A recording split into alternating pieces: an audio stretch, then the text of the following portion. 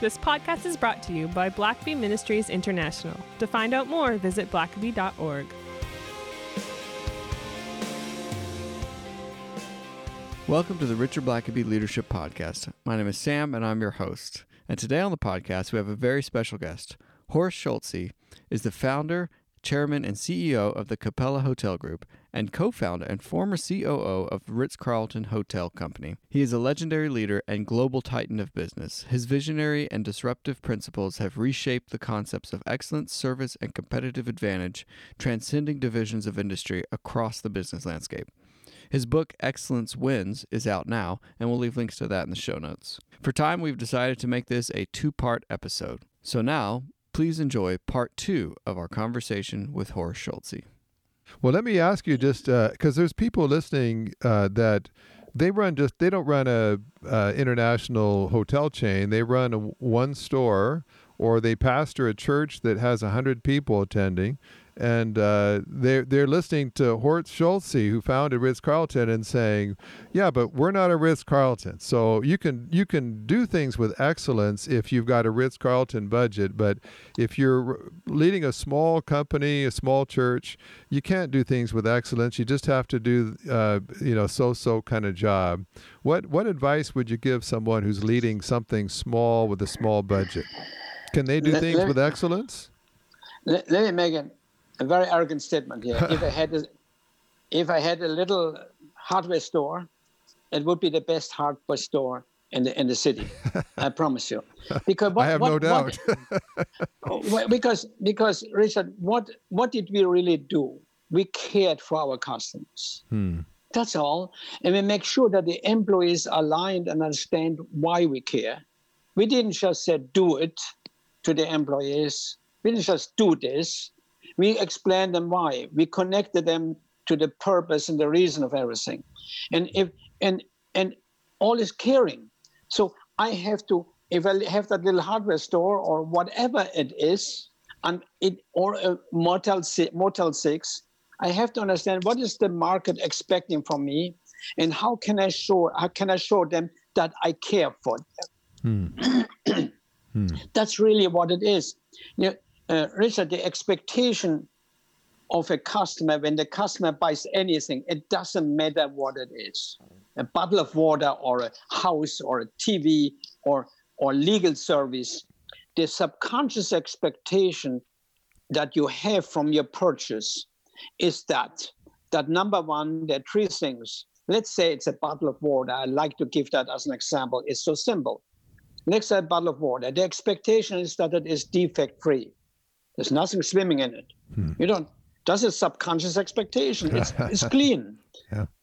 The next subconscious expectation is that you get it when you want it. Timeliness. Very important. Very important. Number 3, that the people who give it to you are nice to you. That's the expectation.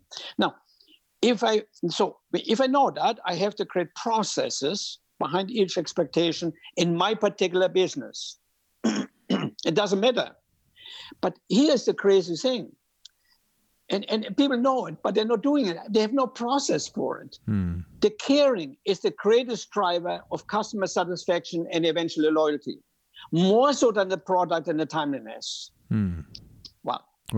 And the crazy, why wouldn't I do something about that? But that means I have to align everybody that contacts the customer to show caring. That's it. Now, one other just kind of side story that I find fascinating is that you trained your staff. One of their responses always was "my pleasure." If someone had a problem, it was "my pleasure." And of course, a lot of people in the South are used to hearing that from Chick-fil-A. When they go to Chick-fil-A. But I think, Richard, you know how that happened. Yeah. In fact, Dan Kathy tells it slightly different I do, but I remember exactly what happened. In fact, Dan and I were running a race together, and Dan says, Horst, mind you, that is over 30 years ago. Have you been in a Chick-fil-A? I said, yeah. He said, what do you think? I said, well, you're the best of a lousy lot, but you're not very good. Wow. Whoa. Okay. So we went to a Chick-fil-A. We talked about what I thought would change. And then I said, and we talked, and Dan came to Ritz-Carlton with the people, and I went there one day to talk to them about the customer approach. All their vice presidents. Truett Cathy was sitting in the back, just listening to it. And I told him, okay, first of all, eye contact within so many feet, saying hello, welcome, not necessarily hi. And said, in fact, it's language. Instead of hi, say, hi, good morning, how are you today? But in a Chick-fil-A, hi is okay, but better once in a while say welcome and so on. Next, don't say okay. In Ritz-Carlton, we say my pleasure instead of okay. But you guys, that your market segment, you shouldn't say okay, my pleasure. It's too fancy. You should, and everybody agreed. Everybody agreed we shouldn't say that. We should, and so we were talking for 10 minutes what we should say. I'm happy to, certainly, or so on. And all of a sudden, Truett in the back raised his finger and said, I like my pleasure. And I said, well, Mr. Cathy, that's good for Ritz-Carlton, but not for you. I like it. That was it. So people give me credit, said to me, well, you brought my pleasure to Chick-fil-A. No, I told them not to use it. Yeah, it's a fascinating story. Of course, anyway, all the fans are also have loyal customers to Chick-fil-A, but that connection with Ritz-Carlton and my pleasure, I've always found that fascinating. Of course, Chick-fil-A has an eye for doing things with excellence and excellent customer service also. But well, as we're running out of time, like I knew we would, you have a book, and I know for years you were working on this book. And it was one of those masterpieces that was taking a long time to come together, because you have given talks around the world and you've spoken in all kinds of conferences about this, but you'd never put this in writing before. But it's just last year, within the last year, that your book finally came out, and I love it's so appropriate, the title, Excellence Wins. A no-nonsense guide to becoming the best in a world of compromise. And so tell us, I think in essence, you put your philosophy in these pages, don't you? And the leadership lessons. Yeah, very much so. And I try to tell it in a form of stories. But excellence, Richard, excellence is never an accident. It's always the result of high intentions. So excellence starts with high intention. And excellence in a thing, a car is if it runs well, a knife if it cuts well.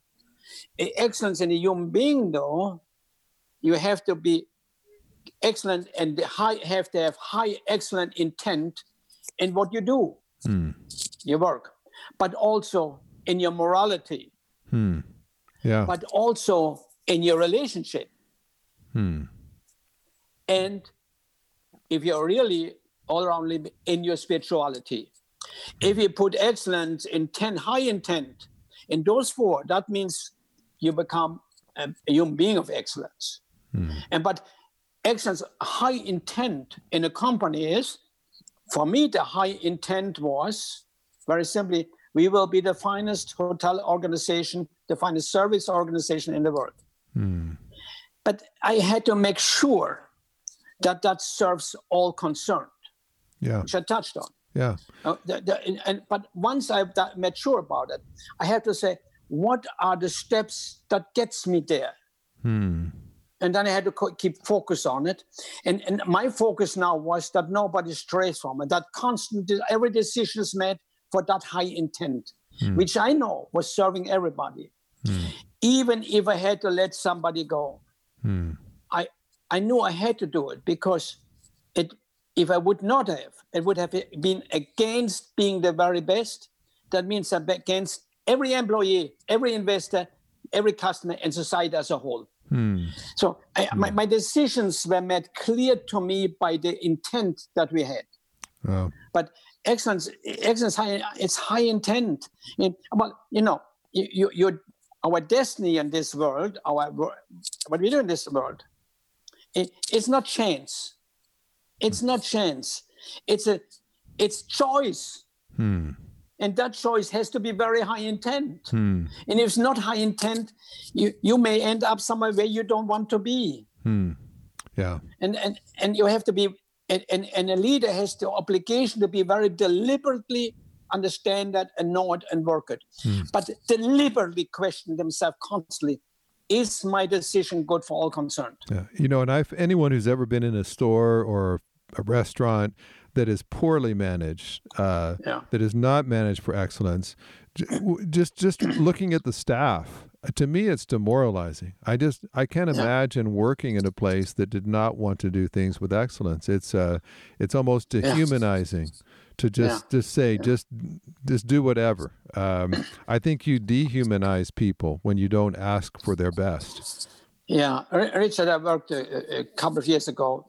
I'm working with several companies, consulting, and on several boards. But I talked to a company to potentially consult with them. It's a couple of years ago.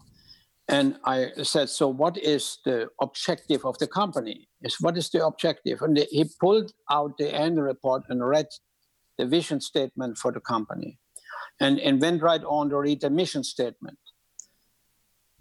And I said, well, that sounds really great. It's everybody aligned to that. Oh, everybody knows it.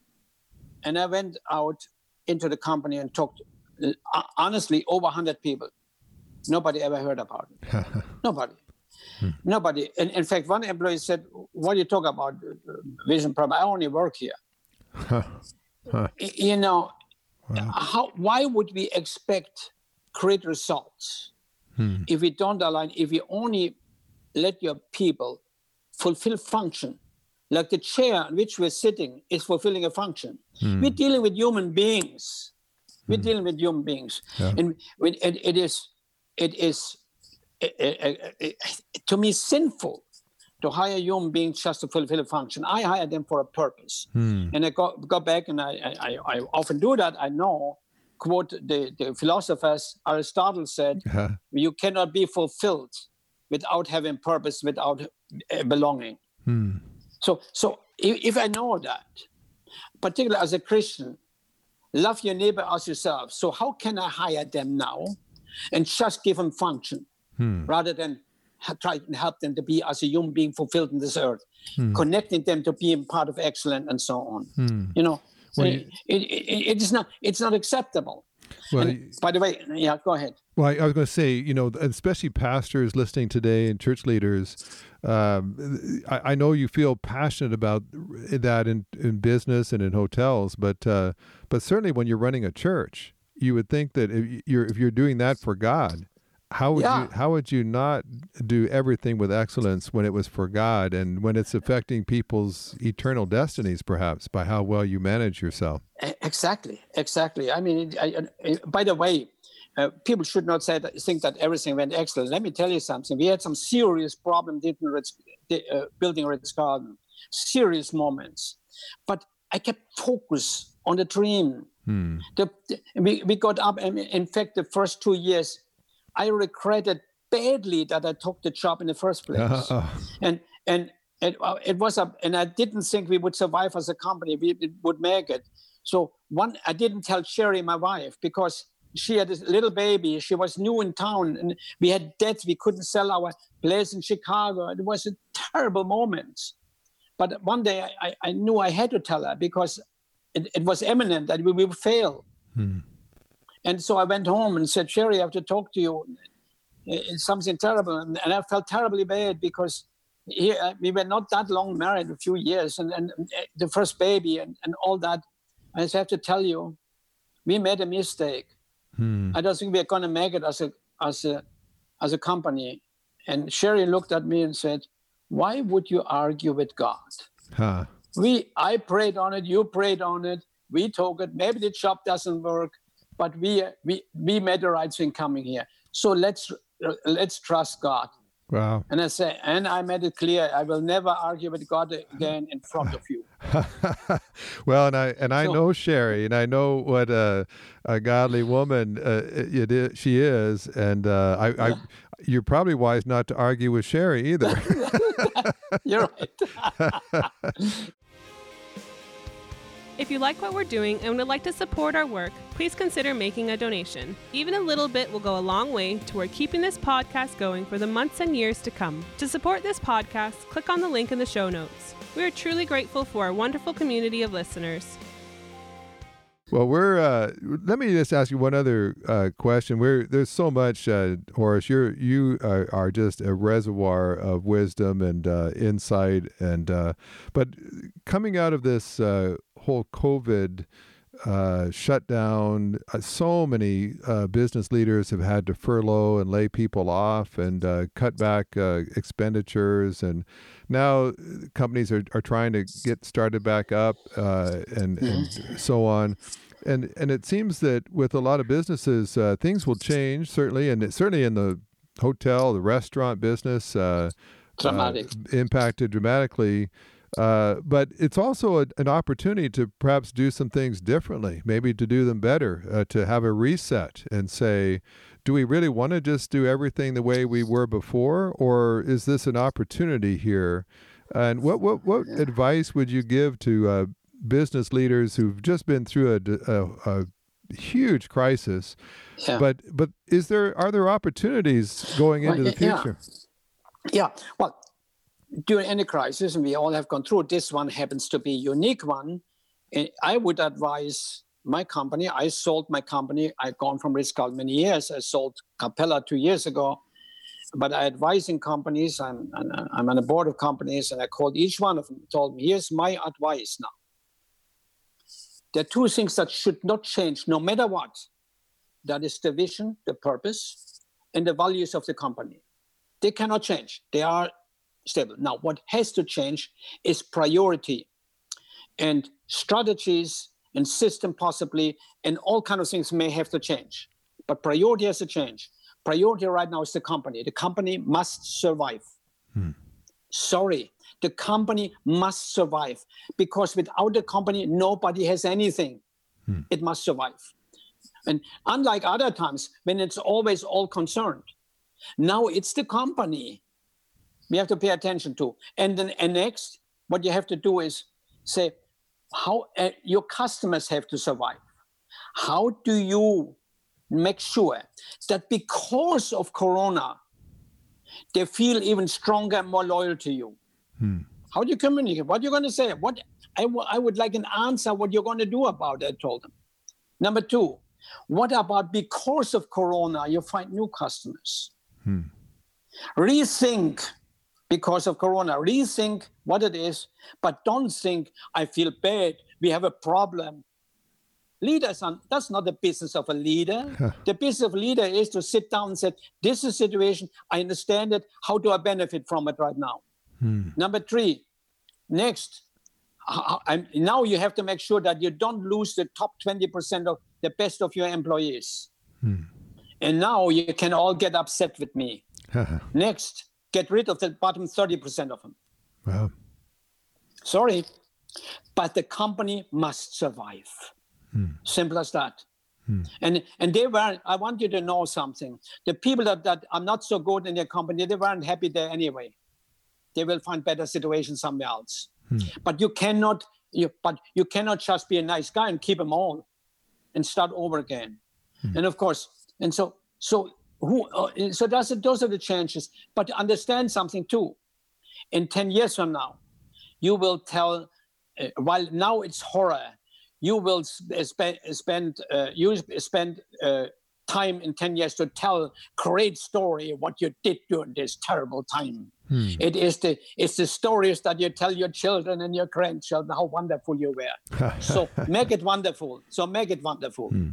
Well, I've said this is the time for leaders. Leaders thrive in Christ. That's why they're there. It's for such a time. And that's it. Focus on the vision. Don't focus. Don't tell me that it's difficult. I know. No, that's great. So What you're going to do because it's difficult to make yourself better. Yeah. Well, Horst, any last advice you'd have for a leader today? As you look back, you've had such a storied career. You still continue to serve on boards and give advice and talks. This book, we want to recommend people to go to Amazon and pick this book up. It's there are just some people that have such a track record of success and just excellence in what they've done. You don't just talk about excellence. You are the example of excellence and what you've built.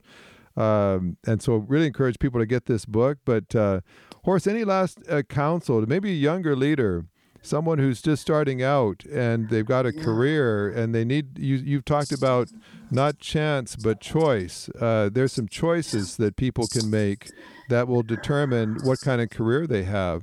Any last advice for them? This is the issue of choice. Make decisions. My goodness, you wherever you are right now, you made a choice to go there.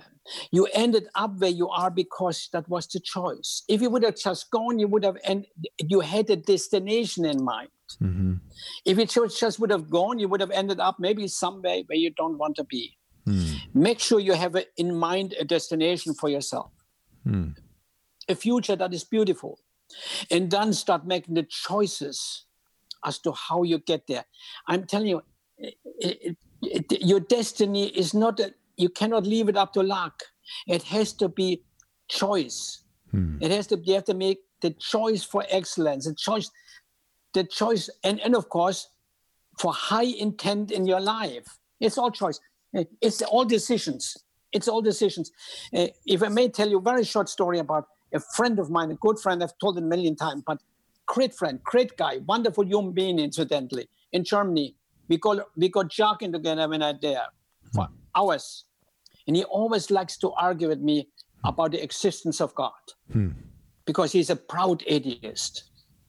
So he said, and one day we were running again about 2 years ago. And he said, and I was happy he didn't bring it up. But suddenly after about an hour, he said, Horst, well, you cannot prove that there is God or Jesus.